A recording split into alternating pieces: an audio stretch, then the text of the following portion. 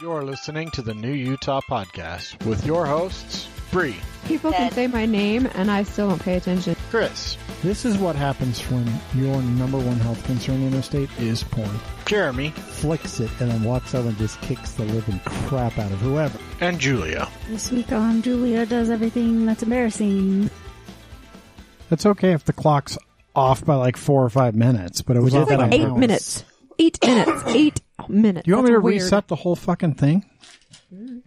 Takes I time. can't figure could've it done out, that. so. You just hold the set button for a while and it starts It's all right. beeping. We like having it hit forward a little bit for our guests. Yeah, so they think that they're done. That's right. Early. Then we can hold them hostage. That way, like, if they're going to be here till 7, we can kick them out early if they suck. So, it's episode 287, almost 300 episodes. This is a big milestone. Yeah. Of the New Utah Podcast. We keep trucking on, giving you new content every week, and the thanks that we get for it is a fucking clock that's 5 minutes fast. Yay. It's 8 minutes fast. Whatever, it doesn't matter. Julia's not with us today. She's doing other shit. More important than us, work or something. She has to work in St. George so that she can have Thanksgiving off to be with her family in St. George.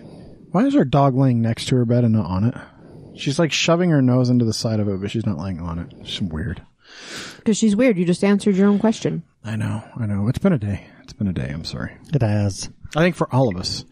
It's These like a... holiday weeks for me are hell just because everybody, I don't know what it is. I won't be there for a couple of days. Everybody freaks out. And Like, you're not going to fucking look at your shit on I was Thanksgiving just going to either. say, nobody... My favorite part about, like, Christmas, Thanksgiving, Memorial Day, Labor Day, those kinds of days that like, offices have off, most of them have off. So when I come back, I don't have... Like, I have a few, but I don't have a lot of extra emails because nobody was working. That's my favorite thing. And this week was supposed to be slow, but it wasn't. You know what would be really cool? what's that? If you could stop coughing. Yeah, no shit, COVID. What would be really cool is if more stores took the method of Target and stopped fucking having the people work on days like Thanksgiving. Just close. And I know for grocery stores, like, Thanksgiving is like an obscene amount of money that they make, but also just fucking close. Just let your people have the day off. Like, just tell all your constituents we're open until whatever time on Wednesday, and Thursday we're closed all day. Nothing is going... If the post office and the government can be closed those days. Nobody cares about the post office and the government, though. I just wish those places would close. Now, in fairness, like, I know Harmon's, for example, usually will close by like 2. And they're like, we're done at 2. We're giving our people the rest of the day off. But, like, just close. Just don't be open. And, you know, people that forget shit can go to Walmart because they're never going to fucking close. I don't know. It's true. I just, like, be prepared. Like, be prepared for Thanksgiving and have enough milk in the house. I don't know. We've had to run to the grocery store. I try my best to not go to any stores on Thanksgiving because I really feel bad that anyone has to work. I think it's also my favorite holiday. Yep. Which I've talked about ad nauseum before, so we won't talk much about that. This last week, though, Bree took me on a date this weekend. She took me to go see Alton Brown's Beyond the Eats. That is so awesome. I didn't even realize he was in town. Yeah, so he's been here a few times. I think this is was his third time. Oh, wow. And so it's just a kind of a one-man show that he put together, and he's a really fucking good storyteller. So smart. Such an intelligent person. And so, you know, it's a really cool experience. You know, there was a cooking demonstration that's very much in tune with the Good Eats style of doing shit. And He asked everybody not to take pictures and not to really talk about it on social media and stuff. So that other people, like, as he travels, can be surprised and stuff. So we're not going to really talk about it. Bullshit, I'm going to talk about it. This ain't social media. It is to social media. It's only for people to listen to this. My guess is our audience, The 12 people who listen to this probably that are outside of the Salt Lake Valley area, outside of Utah. I'm not going to talk about it. You can talk about it. So, there was a bunch of stories. He talked a lot about, like, he has boxes of regrets. And that's Rolodexes. That's how he kind of, like, keeps himself on the straight and narrow and like moving towards something better. And so he talked a lot about his childhood and stuff that he did. And like one of the things that he talked about is there used to be, I don't remember, like Great Burger dog food or something.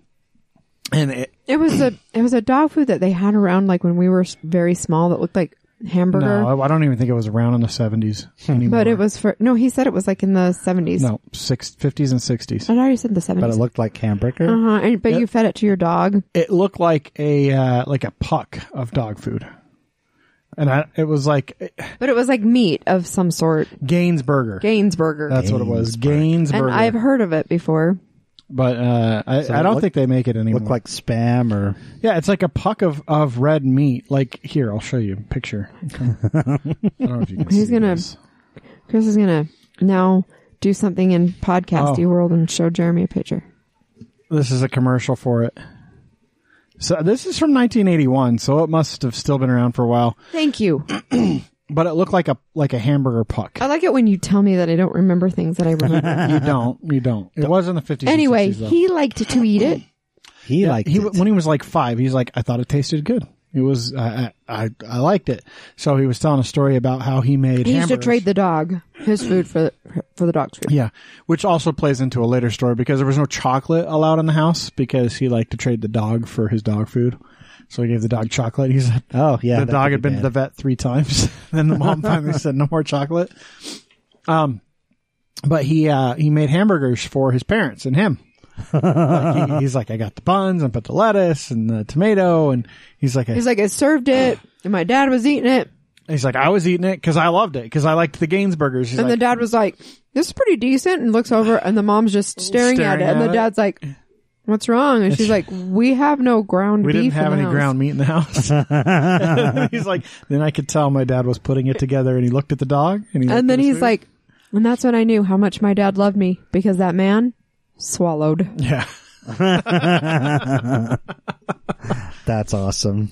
So stories like that. The way that he tells it, though, like we did a really fast, condensed, Right. but the way that he does it is he does a really good job of leading up to it, leading you to it. You kind of can tell what's going to happen, but at the same time, like he has the little thing, the little tag at the end that you don't know, which is he swallowed, or whatever. So a really good storyteller. And then the second act, he's a big fry guy. I don't know, if you've ever seen his stuff, like he loves frying food. Yeah. We've watched all of his shows, even the reboots. Yeah. And he said that, he talked about the lasagna, the crock-pot lasagna that he rebooted. He's like, it's the most hated recipe on Food Network. I think he said 78 1-star reviews. And he was reading through a few. They did they did a little game show thing. Which was like a game show he dreamed up when he was a kid. And it had to do with some quiz contest that also existed in the like a last real year and a one. half. So he did like a Twitter, I think it was like a Twitter contest where you answered questions and they rotated. And so these people that like he had participating in the quiz out of the audience were people that took the quiz. So he had their names and knew who was in the audience. And called it, well, he didn't know who was, like there were 2. There was a matinee and an evening show. So he just called out names and only 2 of them. So he just let some random guy come up. And this one of the 3 that was up there. So there was a second thing where there were different competitions they had to do that weren't quiz related.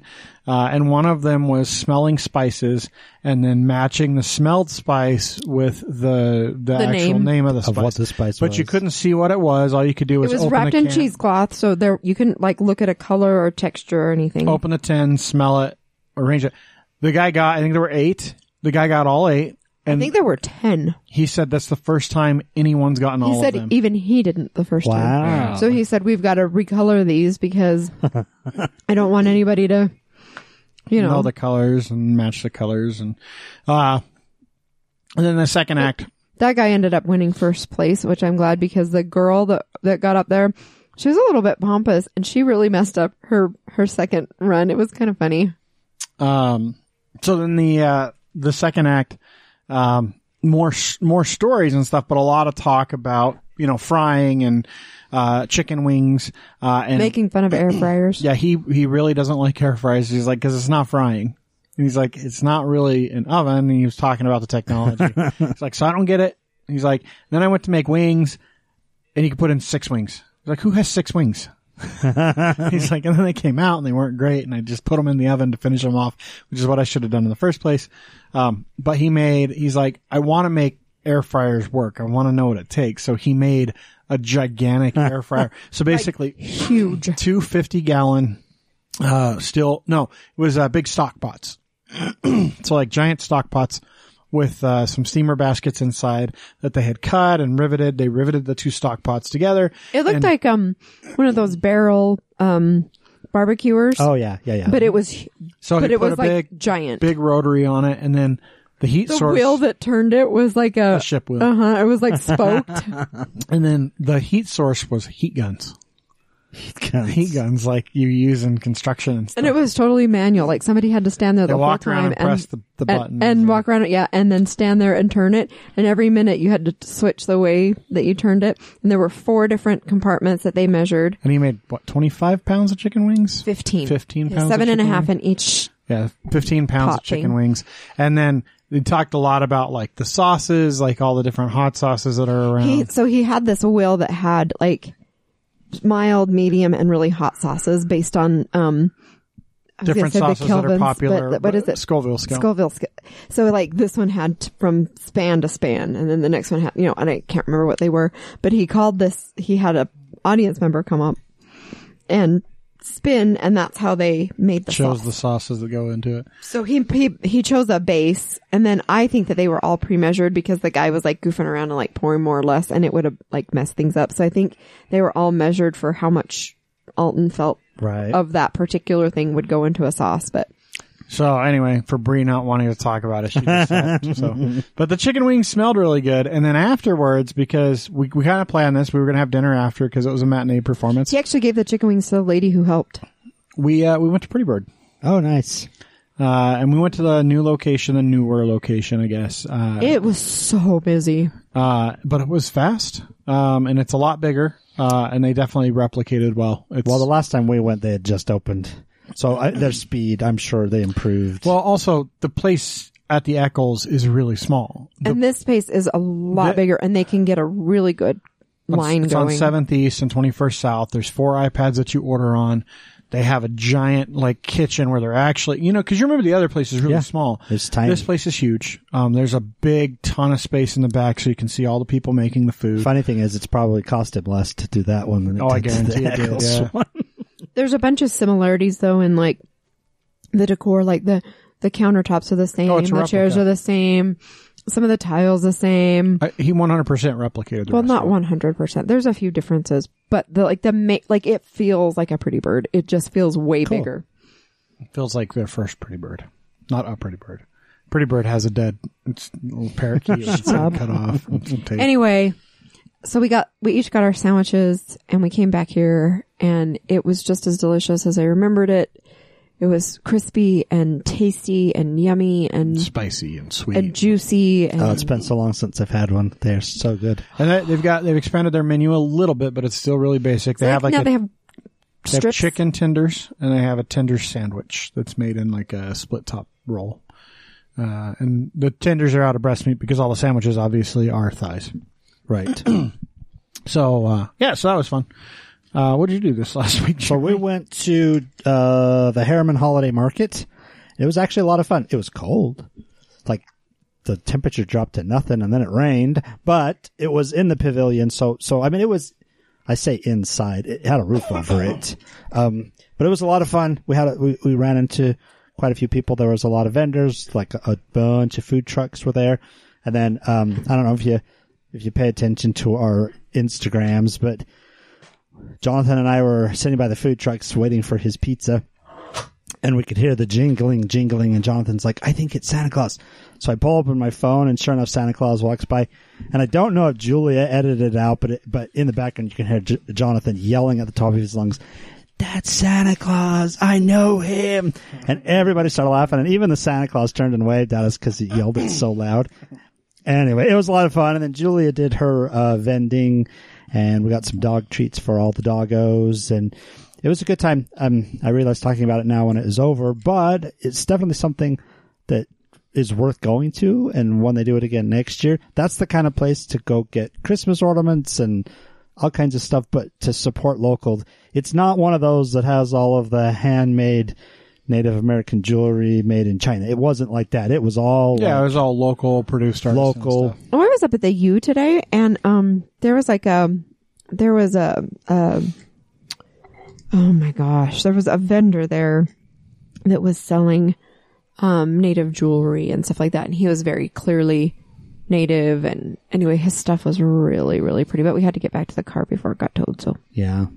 So it was cool, and there's more of those things now through Christmas. Go support that stuff. Yeah, it's so this is the week of Thanksgiving, so obviously like Black Friday is always a big deal for a lot of people. But what comes after Black Friday is Shop Local Saturday. And really that is, because stores still have sales throughout the weekend, but they're not the same thing. And the mall's jam-packed full of shitheads. But what you should really do on Saturday is drive around to local merchants and buy stuff from them for Christmas. Whether that's, Oleo is a perennial favorite of ours. We absolutely love those guys. Go visit them at their market on Saturday. They're not quite into their new space yet, but that market is fucking bustling. There are a ton of vendors there now. It is. The whole parking lot's full. And Julie actually applied to be in the store. I know they got a lot of people that applied, so she'll have to see what happens. But that's the whole idea is it's supposed to be the Hive, the neighborhood Hive. It's a whole market. So right now, the majority of the people on their Saturday markets are the people, or at least the kinds of people that they're going to have in their space when they open. But I know they're getting close. But yeah, they'll be open this weekend. Basically, they said they're going to be open until their space opens. So yeah, unless they're going to keep going unless the weather's horrible. They'll be out there. So go visit them. Plus, they won a best of for their tattoo oil. Yeah. And there's plenty of other local vendors. I mean, there's, Blue Boutique is a great local vendor. Dr. John's. What's the one up in Ogden? There's the Dirty Joe Punkster something. Velvet something. Black Velvet. Is it Black Velvet? Yeah, Black Velvet. Dirty Joe's is like down in Utah County. They have a porn shop down there too. Yeah, it's called Dirty Joe Punkster. Adult lingerie and novelty shop. What made you get to that stuff? It's local. I don't know. It's local. I was thinking of Blue Boutique because they're kind of over by where Oleo and the neighborhood Hive are. I'm just trying to think of other local places. Plenty of local, like food, pastries. Yeah. So, and I'm talking, and you can, like local restaurants, you can do gift cards for people. I would encourage you while you're out and about shopping Friday and Saturday to go eat at local restaurants. Pretty Bird's open.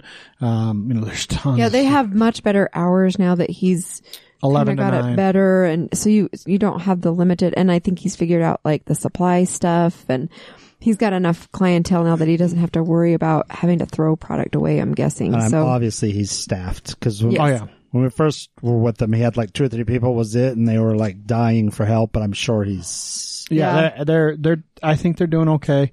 But yeah, go eat at local places, go to Ruby Snap and get some cookies.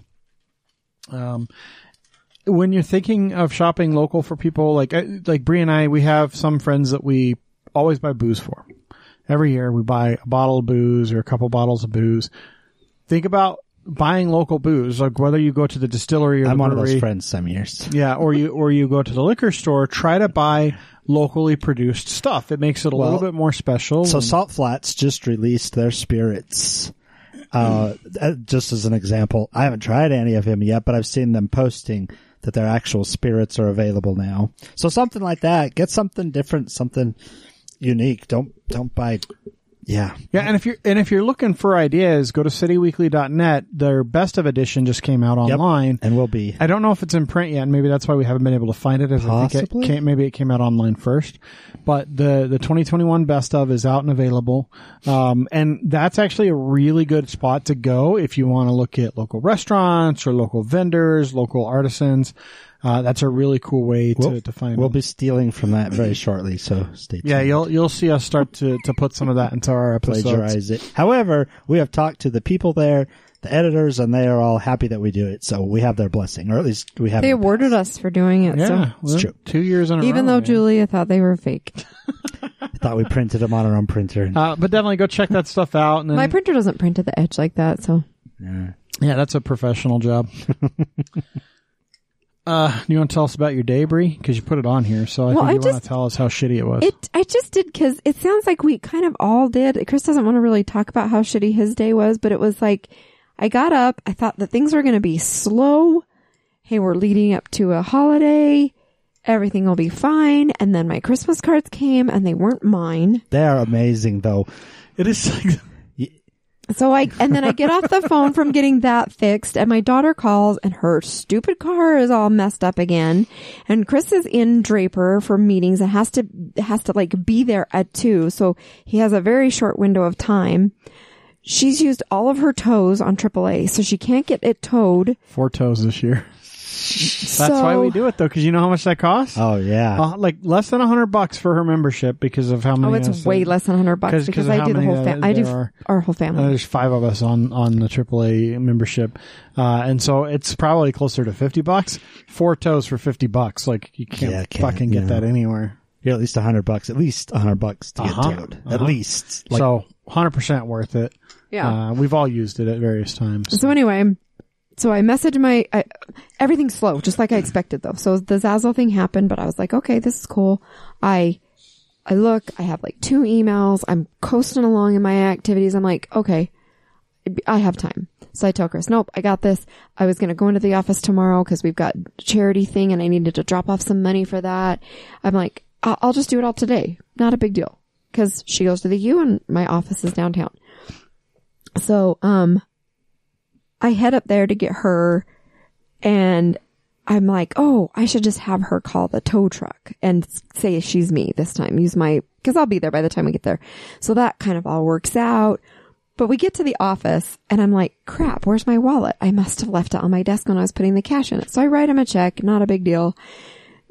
Uber comes and picks me up so she can take my car to work, and she finds my wallet in the car. So my wallet's in the car. And then...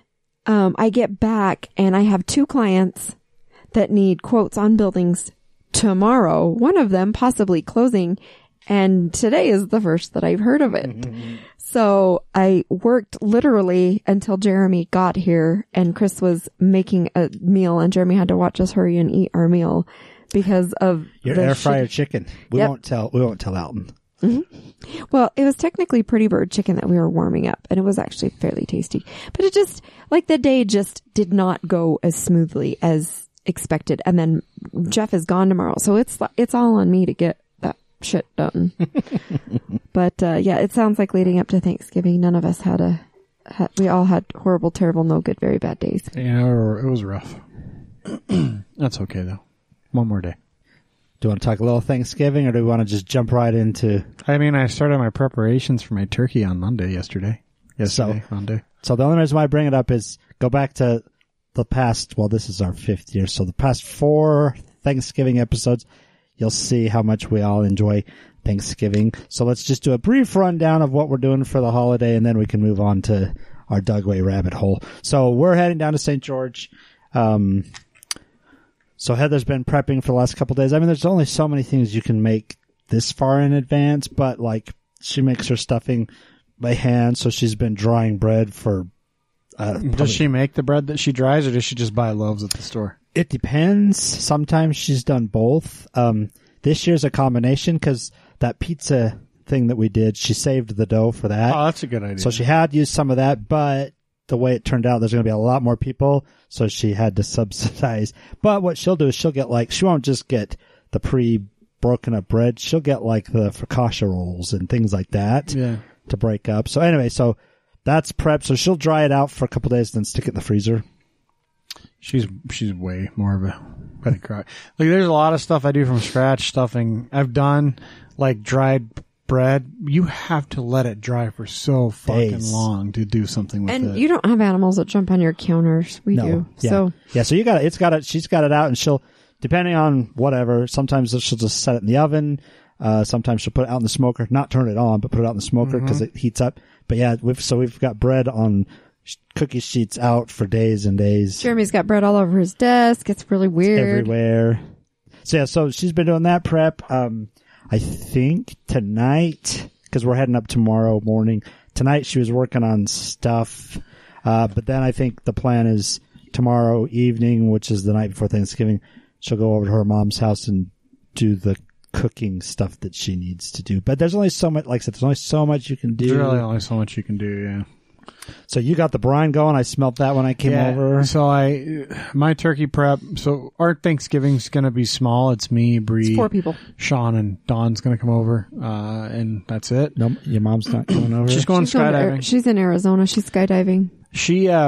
She's always wanted to skydive. Since the last Never 4 months said or a something. word about it to Bree. That's true. She did at the wedding. She was talking about it. So I've always wanted to skydive, and I've talked about it forever and ever and ever. And suddenly my mom's like, "I've always wanted to skydive." I'm Maybe like, she confused your memories with her Probably. memories. She's never once said anything about skydiving. in fact, my mom is terrified of everything. So Yeah, she's not. She's going to shit herself. Hopefully she shits on top of the guy doing Was it when she was wasted at the wedding? No. Is that when that all? Oh, my God. No. Anyway, That's 100% your fault. You know that, right, motherfucker? There's a some reason of I it was yelled at you. Josh's fault. No. no, your mom asked me to make her a drink, and I'm like, Jeremy was back to his old ways. For those of you that don't know, in our friend group, Jeremy has a history of getting people extraordinarily drunk. Now, I'm not going to, those people don't get like just a write-off for being that drunk. But Jeremy likes to encourage things by, giving people multiple shots in Or just having a 10-minute drink window. ready when they're talking and putting it in their hand Yeah, or something. or that's being a good host. making a very, very strong drink 5 minutes after they got their last drink, meaning people are just slamming drinks and not being aware of that, or if he is aware, not caring. So anyway, Jeremy has a long history of getting people over the top drunk that don't normally get over the top drunk. That includes Bree's mother, apparently, the night before our wedding in Hawaii. The rehearsal, quote unquote, Quote. rehearsal dinner. And Sean got really drunk too, and I don't know if that was your fault as well. But No, that was Ty, or not Ty. Josh. No, Nate. Nate. Nate. Nate was making really crappy drinks, but her and Nate are doing this. This is horrible. You should taste it. This is horrible. You should taste it. So yeah, Sean and Nana were both very and drunk. I was pretty drunk. Yep. I was not like, There was one point in the night where you yelled my name. Jeremy, you've got my whole family drunk. Yeah, basically. because you did. Except me, I didn't get drunk, and Well, no. Cassie didn't either. Cassie so. didn't either.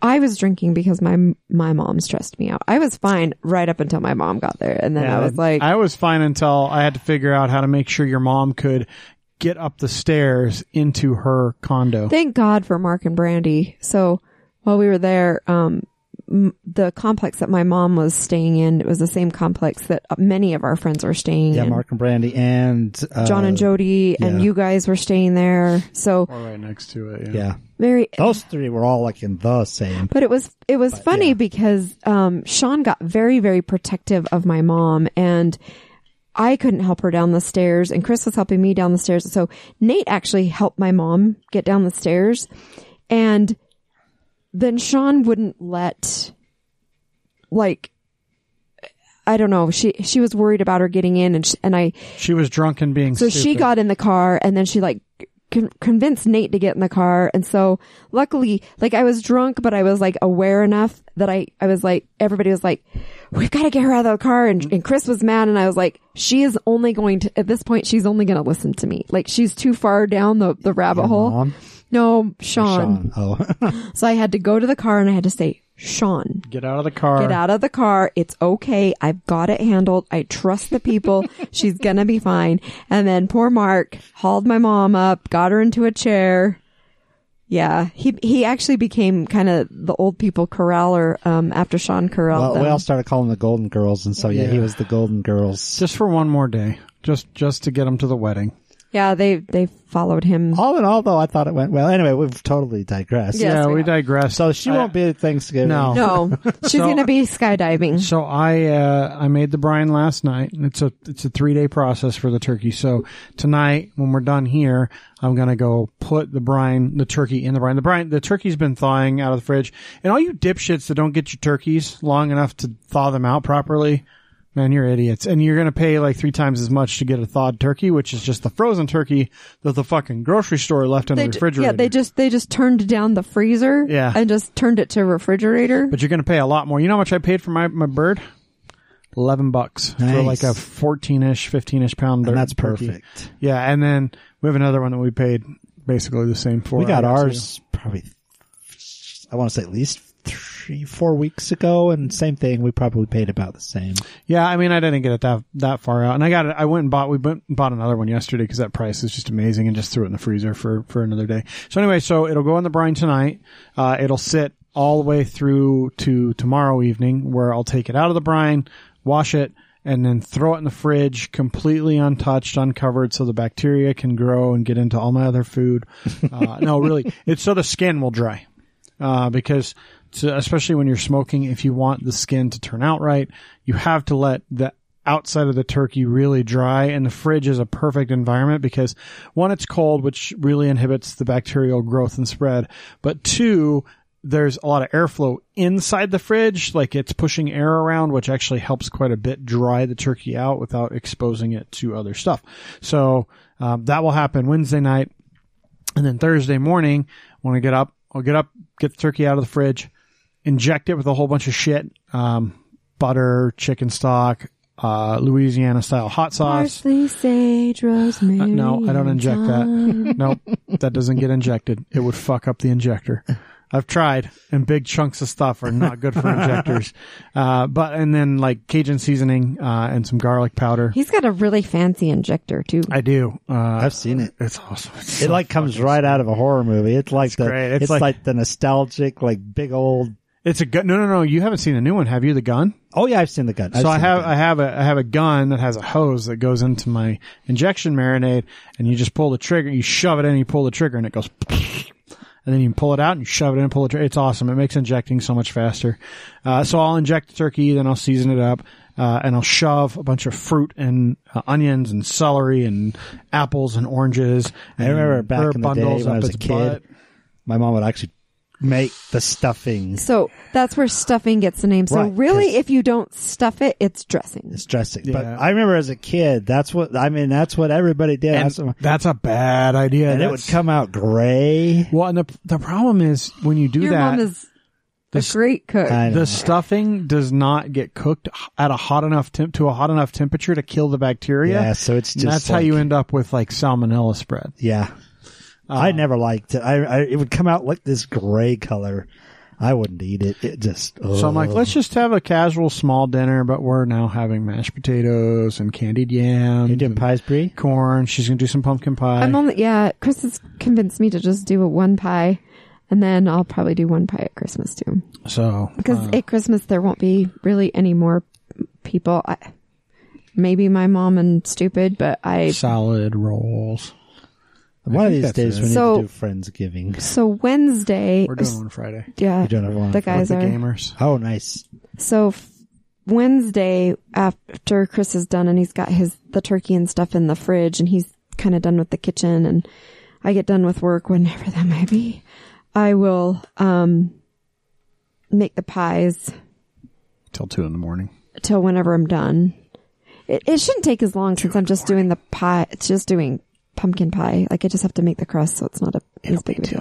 2 a.m. And then, while most of the stuff that he has to do, he does early in the morning, and then he's got a big block of time where he doesn't do anything, and then he's got a bunch of stuff that he has to do right at the Because end. you gotta, everything comes together at the end, so you're So busy. during that middle time is when I will make the rolls. Because like you can cook the bits, the onions and the sausage and the apples and the celery that go in the stuffing. You can cook that up, mix it with the bread, but you don't want to put the liquid on the bread and bake it until just before you're ready to have it. Well, and it helps because he starts to warm up the kitchen, and so it helps my rolls to rise, and helps me. I still haven't been super duper. I start drinking whiskey at 8:39 in the morning. No, you don't. Usually by noon, I've had a couple. And We then- both decided that we're going to drink this Thanksgiving. Yeah, so we'll probably get drunk, watch football, play Mario Kart. Things you do. Sweet. Okay. So, should we move on? Yeah, let's move on. So it is the last week of the month, which is historically significant Utah week this year. I think we have some really fun ideas for what we're going to change it for next year.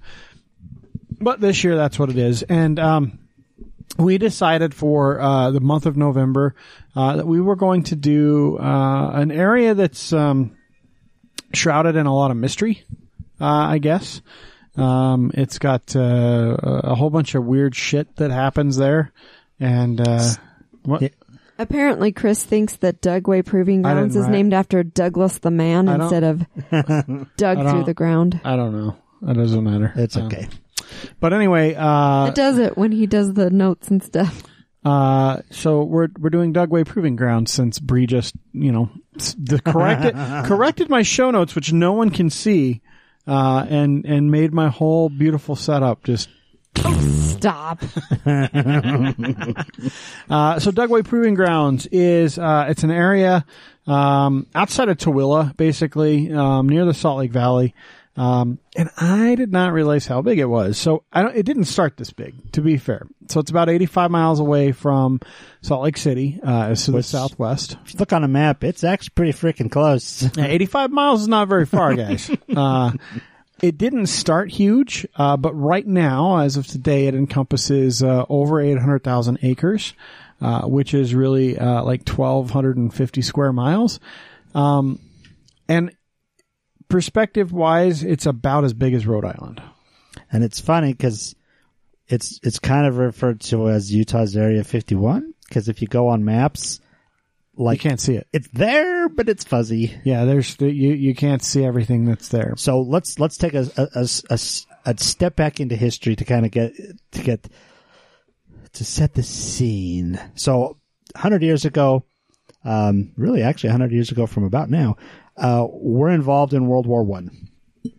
1918 to be precise, so a little over 100 years ago. This is the first time that anybody has really experienced chemical warfare. Well, we can even go back further. So where Dugway's at now was a popular, like, crossing to get out west. True. So when westward expansion happened, going across basically what is now the Salt Flats was really dangerous, because there's no fresh water around. It's really treacherous. And so what they actually did was they would cut through, essentially Saratoga Springs, where that's at now, and go through what is now Dugway and use that as a path out west. It was a little bit safer. There was fresh water access and some other stuff. So, I let them kind of, go through safer mountain passes as well, instead of having to go across the northern mountains, which are much higher. So yeah, and then we get involved in World War I. We're involved in World War I, and for the first time, we see what people are capable of doing with chemical warfare. So the U.S., as is common with the U.S. with all world wars, we come in at the end. However, the U.S. had never seen this level of chemical warfare before, so the U.S. casualties were pretty high from the chemical warfare. So upon ending World War I, that is when America, the armed forces, decide we've got to jump into this and we need to start working on this, creating our own, figuring out how we can combat. So they create the first Army Chemical Corps is what it was called, and that was in Maryland, I do believe. So they set up the first one in Maryland, and that's where they start testing things. That's where they take what they had learned from World War I, start to create our own chemical weapons, test chemicals. However, with the onset of World War II, they realized that space wasn't going to do it. They really did not have room to start testing things in Maryland. Because there's too many people. Too heavily populated. So what was it, 1943? So in 41... that's in 41 is when they decided 41. They needed something else. So this is right as we're going into World War I or World War II. Yeah. And so at that point it's called the U.S. Army Chemical Warfare Service. CWS. And so they started looking at the West, because, the Western United States is very sparsely populated in a sense. So along the Eastern Seaboard, it's incredibly densely populated. You can throw a stone and hit the next town. But as you drive west, there's vast swaths of land, especially here in the desert, where there's just no one. It's just big, open, unused land that the federal government owned. They made a decision in 1942, I believe. Yep, 42. To open Dugway. The construction began for Dugway Proving Grounds. Yep, in the spring of 42, and then summer of 42, it was completely up and running. Yeah, and honestly, since then, up until very recently, most of the stuff that goes on in the Dugway Proving Ground has been incredibly hard to understand and know. Because it's a military testing installation. They test a lot of crazy shit. Right. And it's had some history. And do you have a whole timeline to go through? Oh, we got all kinds of stuff to go through. So during World War II, during the actual World War II, some of the things that were developed, tested, and put into use at the Dugway Proving Grounds were flamethrowers,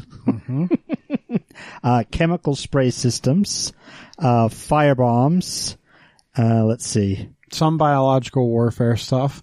Right. And then they also tested very heavily. So, Japan was really getting into chemical warfare. So we were able to somehow smuggle some of their stuff over, and they would brought it to Dugway to test it, to figure out if there was a way to combat it, and then ultimately take it and make it. There was another thing they did during World War II that was really interesting. Because we were fighting a war on two fronts. We were fighting in Europe against the Germans and in the Pacific against the Japanese. And, in Dugway, in that area, they actually set up essentially a little, German village and a Japanese village and built hamlets and like homes that were representative of the types of buildings and structures in towns in the respective countries.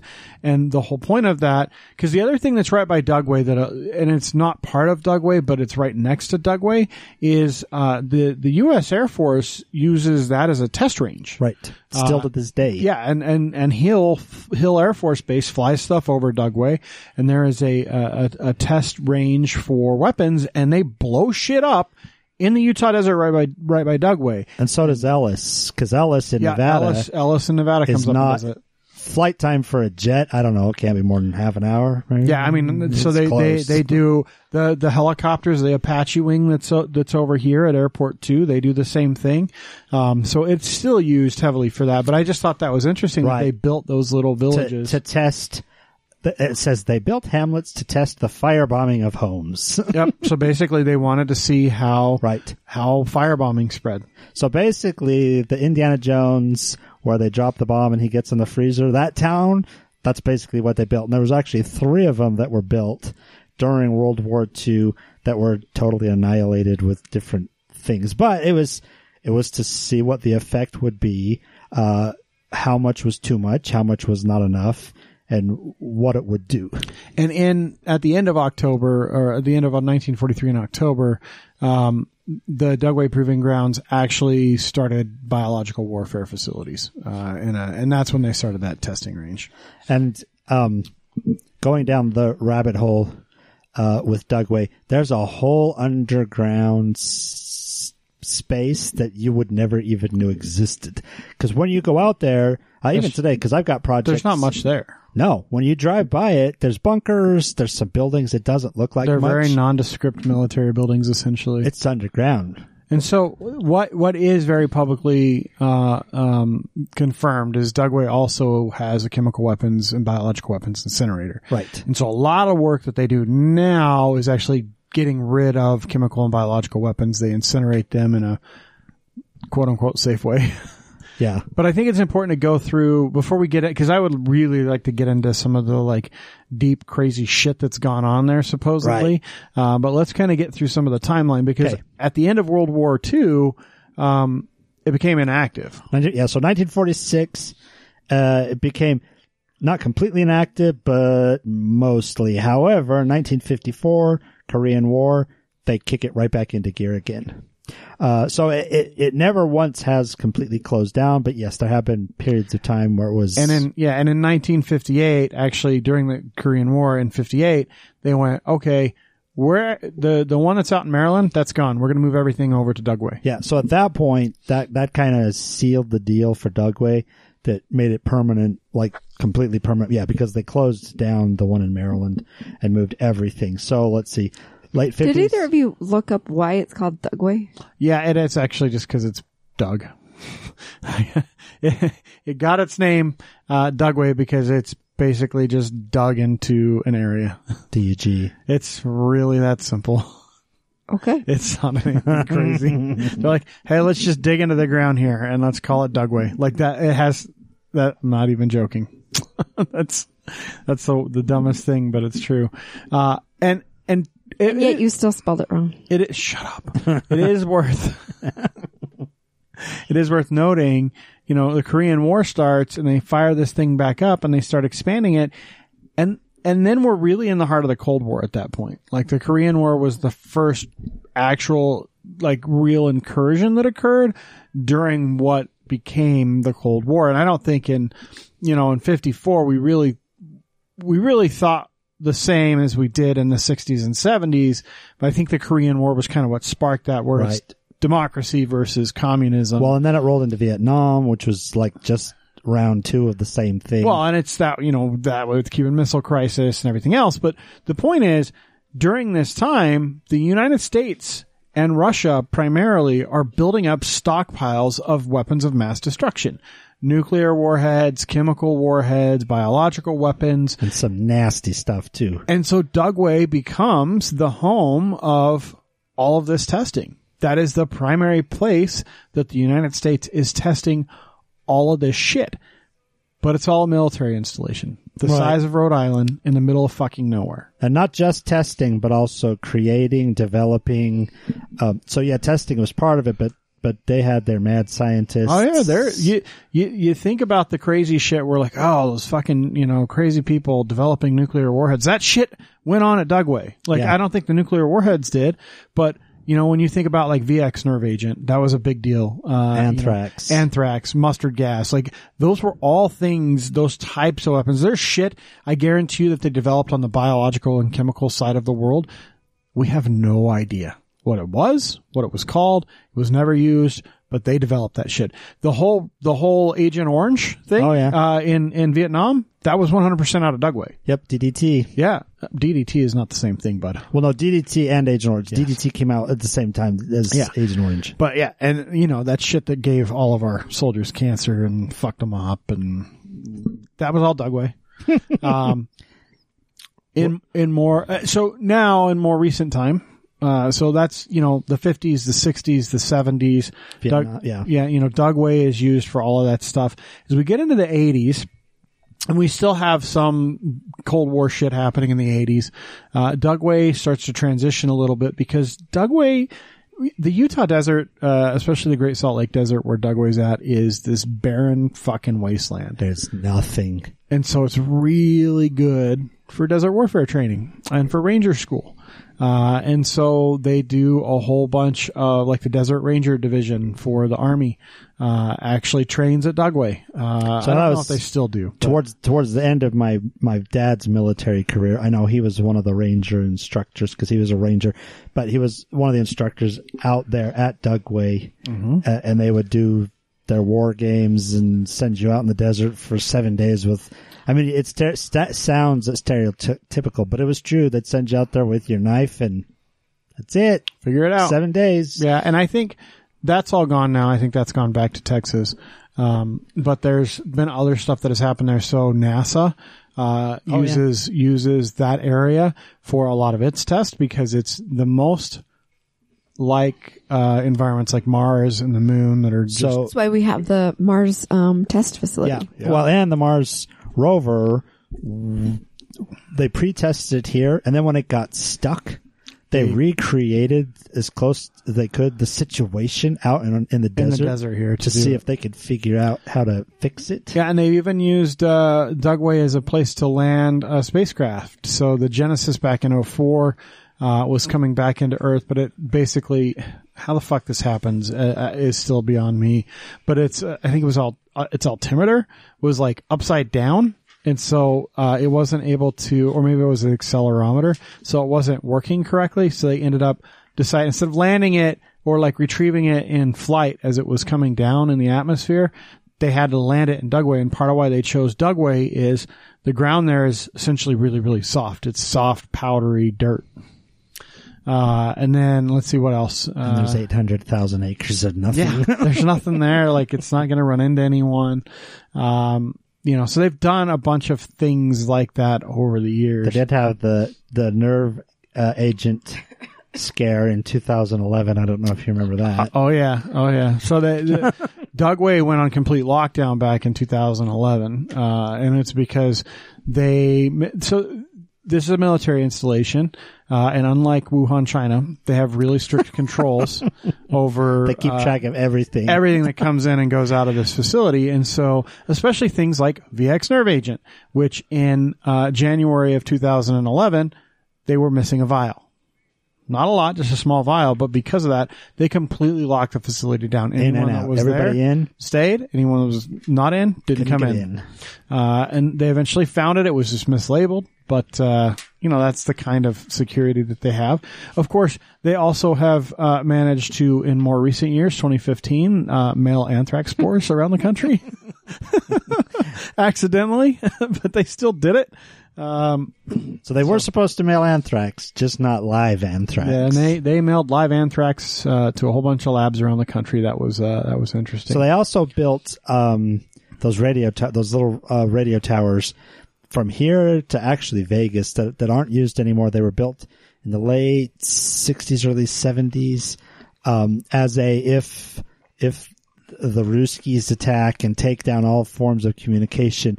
It was shortwave radio. So stuff, yeah. You can actually, when you go out there, you can see them, these little white domes, and you actually see them on the way to Vegas if you're paying attention, just kind of out in the middle of nowhere. Mm-hmm. These little white igloo domey looking things with the tower, but that's what those are. And they started in Dugway and went all the way to Ellis, so that way they could communicate between Hill and Ellis, basically shortwave. So I don't know how far apart they are, every couple 10 miles, 20 miles, something like that. Yeah, and it's so anyway, so that's kind of the history of Dugway. It's still open, it's still active.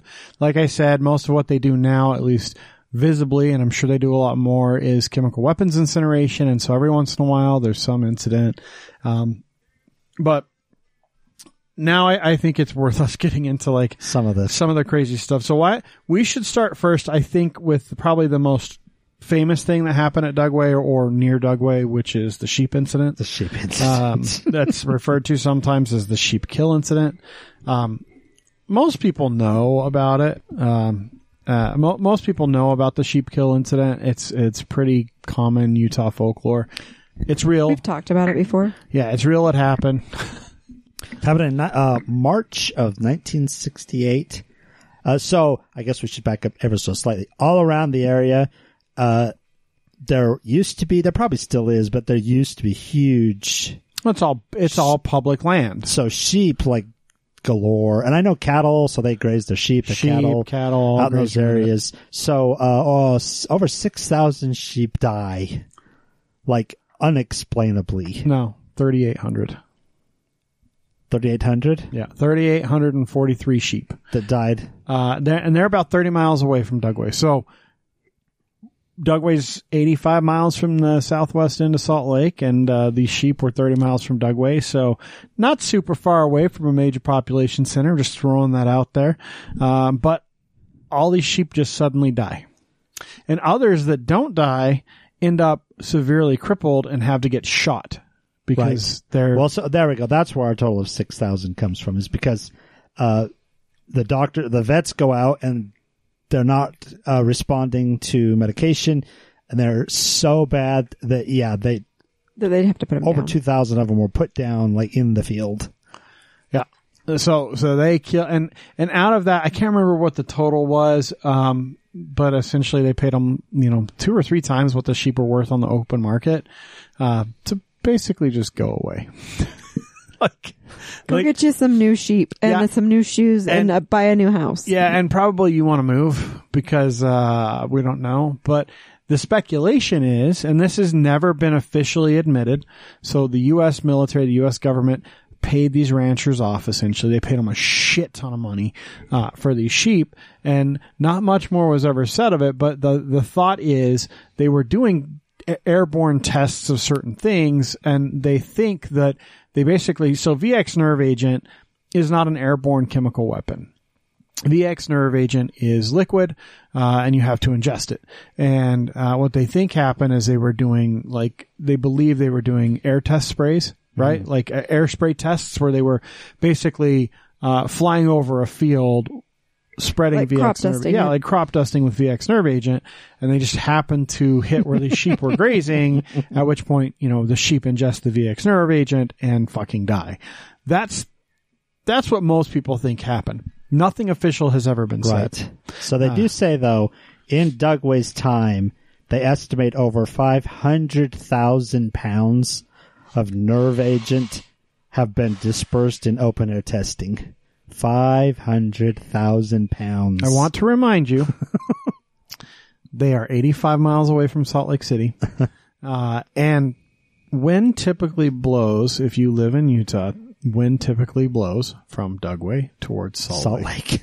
Just throwing that out there. Occasionally the wind is kind of blowing to the southeast. So, instead of Salt Lake, it's Utah County. Might explain some Utah County type stuff that we see. Just saying. There's been over 328 open air tests of biological weapons and 74 dirty bomb tests.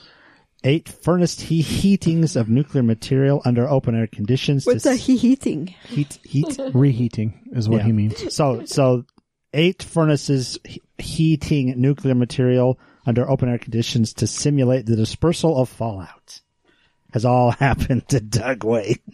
Oh, one other cool thing about Dugway, and we can talk about this later. Let's keep talking about their fucked up tests. So a lot of the information we know about Dugway at this point actually comes from recent changes. So if you guys remember, one of the things that happened in the Trump administration when Republicans controlled Congress, and I can't remember what the hell it was in the wake of, but they wanted to find out about UFOs was the ultimate thing. And so I had a whole section on that. They created something called the Freedom of Information Act, and you might hear about it called FOIA now. I think that was when was that during Trump's administration? No, because that was 2007. Okay, so that was Obama. Yeah. So anyway, FOIA was enacted by Congress, and there was a deadline. I think the deadline when FOIA took place happened during the Trump administration. Maybe that's why. Yeah. And so basically, now the Freedom of Information Act was back in the 60s, originally, but there was some stuff that changed recently. 2007 though was the big release. I think there's been timed releases of certain things, and maybe that's... I can't remember. Or something was added to it, but essentially in the last few years, you can do FOIA requests about a whole bunch of shit that was previously classified that you can now get. So you can say, Dugway, I want X amount of information and about these things during these periods. So the rabbit hole I went down today was the release from 1993 to 2007. So everything and previous. Oh, so that was the Open Government Act that Bush signed in 2007, which is the one that extended a lot of the stuff that journalists could get through FOIA. Right. So that was the big thing. And then in 2016, Obama signed the FOIA Improvement Act, which opened up more stuff. And so those are the changes. Those are the big ones. Yeah. So because of that, I'm not saying you can find everything, but there's a lot of stuff out there. So that FOIA request, I think that you're talking about, basically they asked for, technical reports from 1961 to 1965. They got 2,300 plus pages of listings of reports, and some of the report names are great. Study of incapacitating darts. Protection of guinea pigs against GD by sodium pentatrobitol and atropine sulfate. The aircrew collective protection. And there's some other stuff. The consequences of ingestion by men of real and simulated fallout. Yeah, like these are the titles of the studies that were released. Operation Night Train. Wet Eye Chemical Bomb. Birds to Tulimaria, Big Jack. Elk Hunt, Autumn Gold. Data report for DORK, dork. You dork. And then my favorite is the entomological munitions. As in other words, mosquitoes. Insect munitions. Weaponized mosquitoes. Well, so there is one specific project that's gotten a lot of attention, which is called Project Bellwether, which, if I'm not mistaken, is one of those reports that probably that had a weird name. is part of. I feel Project like I just Bellwether. read about a lender that named itself Bellwether. I wonder if it knows that. So essentially, from what they can gather so far from all these different reports and stuff, Project Bellwether was something that the U.S. military did, where they were trying to test the capabilities of spreading biological weapons via mosquito. Yep. And so one of the things they did as part of Project Bellwether was they dumped millions of mosquitoes on small towns and cities inside of the U.S. to see the spread of those mosquitoes, how many people those mosquitoes would bite, and how far out they would go and how long they would last. Now, I'm not saying that those mosquitoes had chemical agents attached to them. According to this, it was all inert. They were given an inert disease, inert bacteria, inert virus, just so that they could test and be able Tracking. to tell, like, when stuff, people that got bit. But how fucked is that? Like, the government literally Testing carried out on us? experiments. And okay, let's just assume there's any kind of biological component to what they're doing with these mosquitoes. They still drop millions of mosquitoes on towns in the U.S. What is the most annoying fucking bug on the planet? So It's a mosquito. So think back as a kid. Jesus Christ, you went deep. She went deep. Think back as a kid. Those years the mosquitoes were really bad. Those could have been government altered if you were alive during the 60s. mosquitoes. Yeah, we can't think back that far. We're youngins. But true. but the thing is, this is the 2,300 pages of report listings. That's not the reports. That's just the listings of reports The title of the in a report. 4-year period from 1961 to 1965. Like, that's just 4 years of report names. There's some think tank of dudes. We want sharks with lasers on their head coming up with just stuff like that. Yeah, and you can go get all this stuff. Like, it's all publicly available now. Like, the data dump for these things has happened. It's out there. So I'm guessing part of the reason is there is so much that they probably, to a degree, figured, fine, dump it all. Most people aren't even going to even know what they're looking at. yeah, I mean, and some of it's pretty straight. I mean, preliminary BW warhead study for the Pershing missile, technical study number 29, non-lethal BCCW, that's biological weapon, chemical weapon systems, by the way, dispenser studies, long endurance multi-purpose airborne drone system. That's So cool. this is all the way back in 1961. Yeah, They're doing drones. studies on in drones. 1961. A continuous feed dry fill disseminator for laboratory use. The development of mathematical prediction model and estimates of area coverage for aerial spray dissemination of V agent part 1. So another thing that I came across was somehow in my rabbit hole today, just page after page after page of military personnel who were used in these experiments. Oh, yeah. So the name, the rank, all that kind of stuff, just page after page. And then after that, there was page after page after page of the little forms. And it was called something like injury or disease form. It's like so nonchalant. And I'm reading through one of them and it just said so-and-so has developed a red rash on their arm. And then at the bottom of the page, it says deceased. It's just crazy the way And people think that the military wasn't going to make them get COVID shots. What the hell? Like this study in 1961, plant designed for large-scale production of pentavalent botulinum toxoid. so They're trying to design plants to produce botulinum. so that they can infiltrate it. Who knows? Yeah, this is like crazy. absolutely crazy shit. Like agent, this one non-lethal BC or BWCW study agent catalog. Did you ever see what's that? The Men Who Stare at Goats. Did you ever see that show? That movie? So it's based off of this kind of stuff, like for real back in this time when they thought that they would use like hypnosis and different stuff like that as a means of warfare.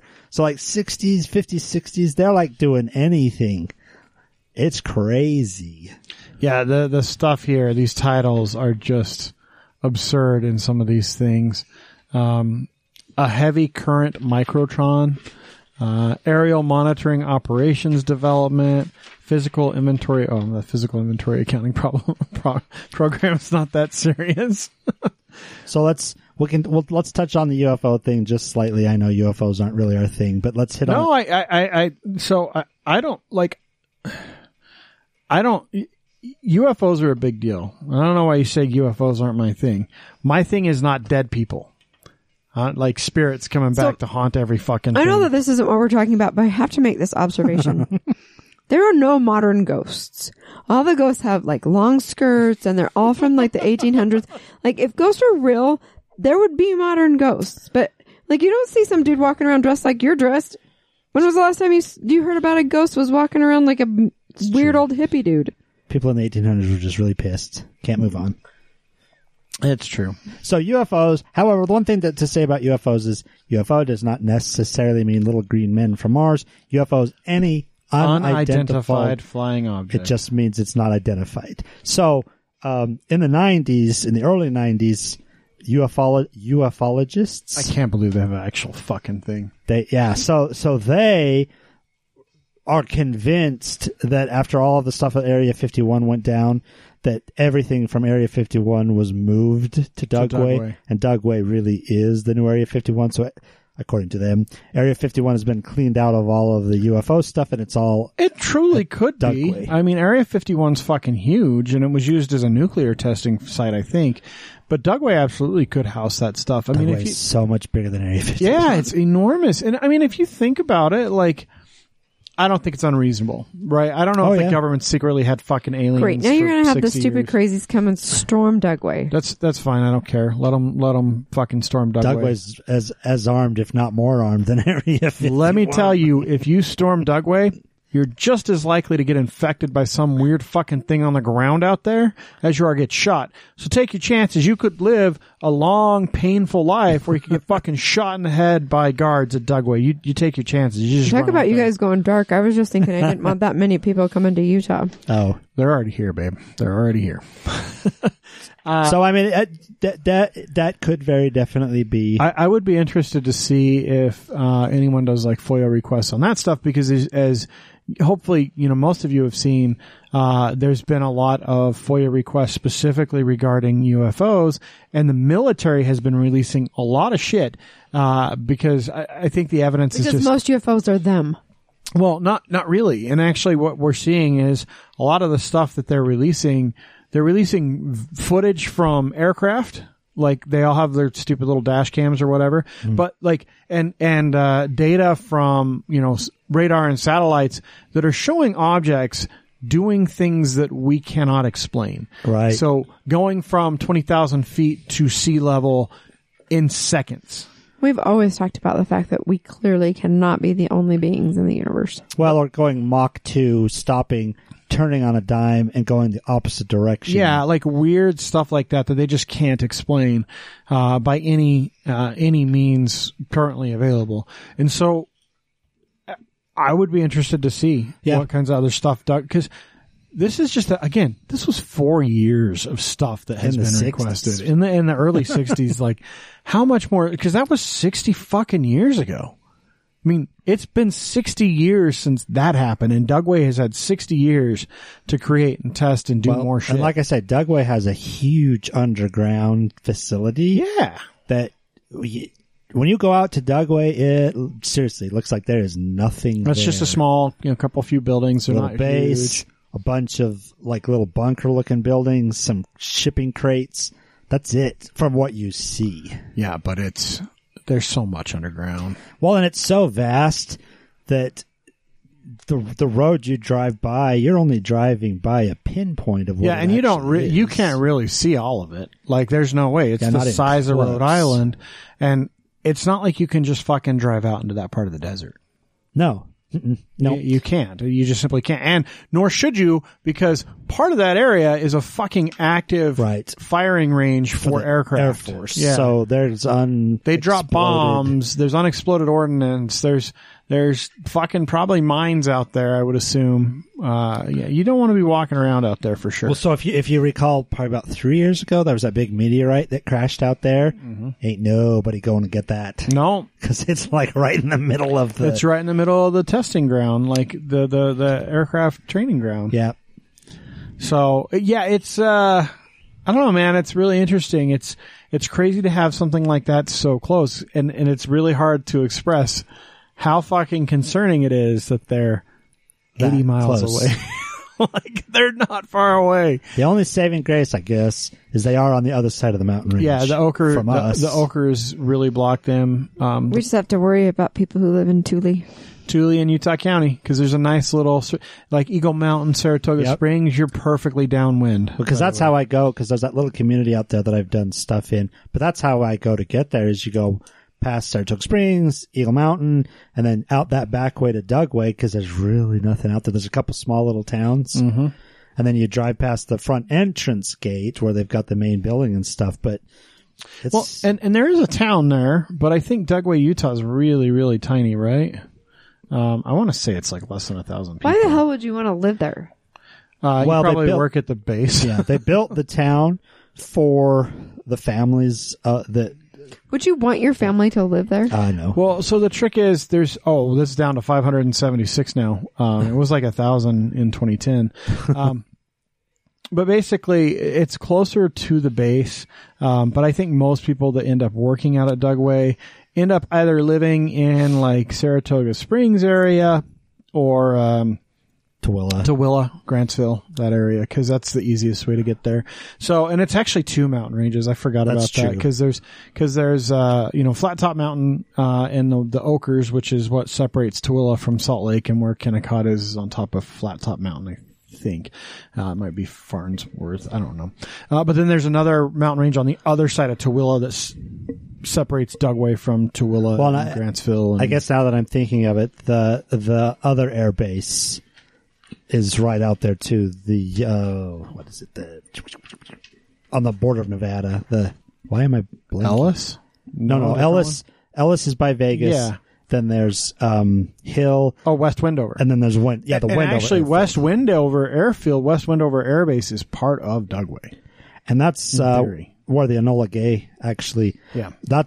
They loaded bombs from Dugway on the Enola Gay to head out. Yeah, I mean, realistically, like, the Dugway Proving Grounds are basically an area between Salt Lake and Wendover. Yeah. It's just that big. It's absolutely so wild. There's 3 air bases that use it for whatever they use it for. Yeah, that's wild. And it's crazy how big it is. And if you go on Google Earth and look at it, you can kind of see, but it's similar to Area 51 or any other space. It's fuzzed out, like you can't see all the details. Yeah, it's there's not much to see there. So that's the case with all the Air Force bases though too. So I think that's going to do it. Yeah. So super interesting. And there is way more that you can look up about this than you have time for. Especially with the FOIA stuff, you can go really deep. You can go find yourself. Don't just stop at like Wikipedia. Cause you'll get a lot of the same crap that we said, yeah, like just the overall, the top level facts you'll get there, but you're not going to get the really fun stuff out of Wikipedia. You need to go, I don't like saying this, but you need to go to some of like the conspiracy sites like Muckraker and stuff, because they're the ones doing the FOIA requests, and they're publishing their own shit, but they're also throwing those FOIA documents, the Freedom of Information documents, up in a publicly visible format. You can just go look at what was released. Yeah. And that's what I got sucked into today, even though I had more work to do. Those titles are so fucking I really shouldn't have, but that's what was catching my attention. So I'd see one of those and I'd kind of pull it open and I'd look at it a little bit, and then it would list the 37, corpsmen that volunteered for this, and this is what happened, and this person's leg fell off. I just it was just so fascinating, and like I say, it's so like cut and dry the way it's listed. And I was reading something somewhere about Dugway in my research, and they said the thing about Dugway is it's really easy to forget. because it's in the middle of nowhere. It's close to a city, but it's not that close. And so you like, and honestly, like people just forget that it exists until there's some sort of weird incident. Like no one, cause I remember back in like 2011, 2015 when they had it, there was big news stuff and The anthrax thing. people were like, why is it here? Can we get rid of it? It's not that big of an employer. And then all that stuff goes away and people forget it exists again. It's the men in black. They're zapping us. Yeah, very, very well might be over there in Dugway. Like that's a real. Well, then I know they had the big incinerator issue when the incinerator first came online, and I don't remember exactly what it was, but I remember there was a lot of news about it. But same thing, that went away pretty quick, and obviously I can't even remember all of it. But so anytime it comes up in the news, it's really big news. And all you need to think about is how many chemical and biological weapons make their way through this state and Salt Lake Valley and Salt Lake City to get over to Dugway, because there's a lot coming from all over the country. Most of them are sent by train. Yep. Because there's a train set that runs right through the center of it. And often nondescript, because they don't want people to know what the fuck's in there. Yep. So just kind of remember that stuff's going on real close to home, about 80 miles away. It's crazy. But like you say, you don't even think about it. You don't even, I mean, they don't talk about it. They don't publicize it. You don't hear anything about it, but that's the way it's supposed to be. Yep. It's the best kept non-secret. Exactly. Hopefully you liked what you heard. Please follow us on all the social medias at TNU Podcast. You can also visit our website, thenewutah.com. It's updated as of right now. I have all the blogs updated. This one... You know what? No, because you're talking right now, and whoever listens to us in the morning won't have Jeremy's blog. Yeah, but all the blogs are up updated. to this point. Yeah, this one doesn't count yet. And whenever I get it from Jeremy, I'll probably take 2 weeks to post it because I'm lazy. You can't, because there's only 4 episodes left of this year, and we need to be caught up. Part of the problem was yours was held hostage on your dead laptop, so he had to get that. That was part of it. I would like to say that was a big part of it. but not really. Basically, the forcing factor was I needed to write mine, and I was like, I guess I got to. His was before mine, so he couldn't post mine. Mine was last week's. Was it? Yeah. I thought yours was before mine. There was one before yours, but I already posted that one. So it was mine. The blogs are all caught up. That's all that matters. Doesn't matter. So you can go read them. Some of them are good. Some of them are mine. Thanks again to Folk Hogan. They do our intro and outro music. Please, please, please go shop local this weekend. Shop local all the time. Yeah. Really, like spend your money locally. It helps the local economy more. If you just buy a bunch of shit off of Amazon, we don't see any of that money here. It doesn't help the state. Just sends Bezos into space again. Yep.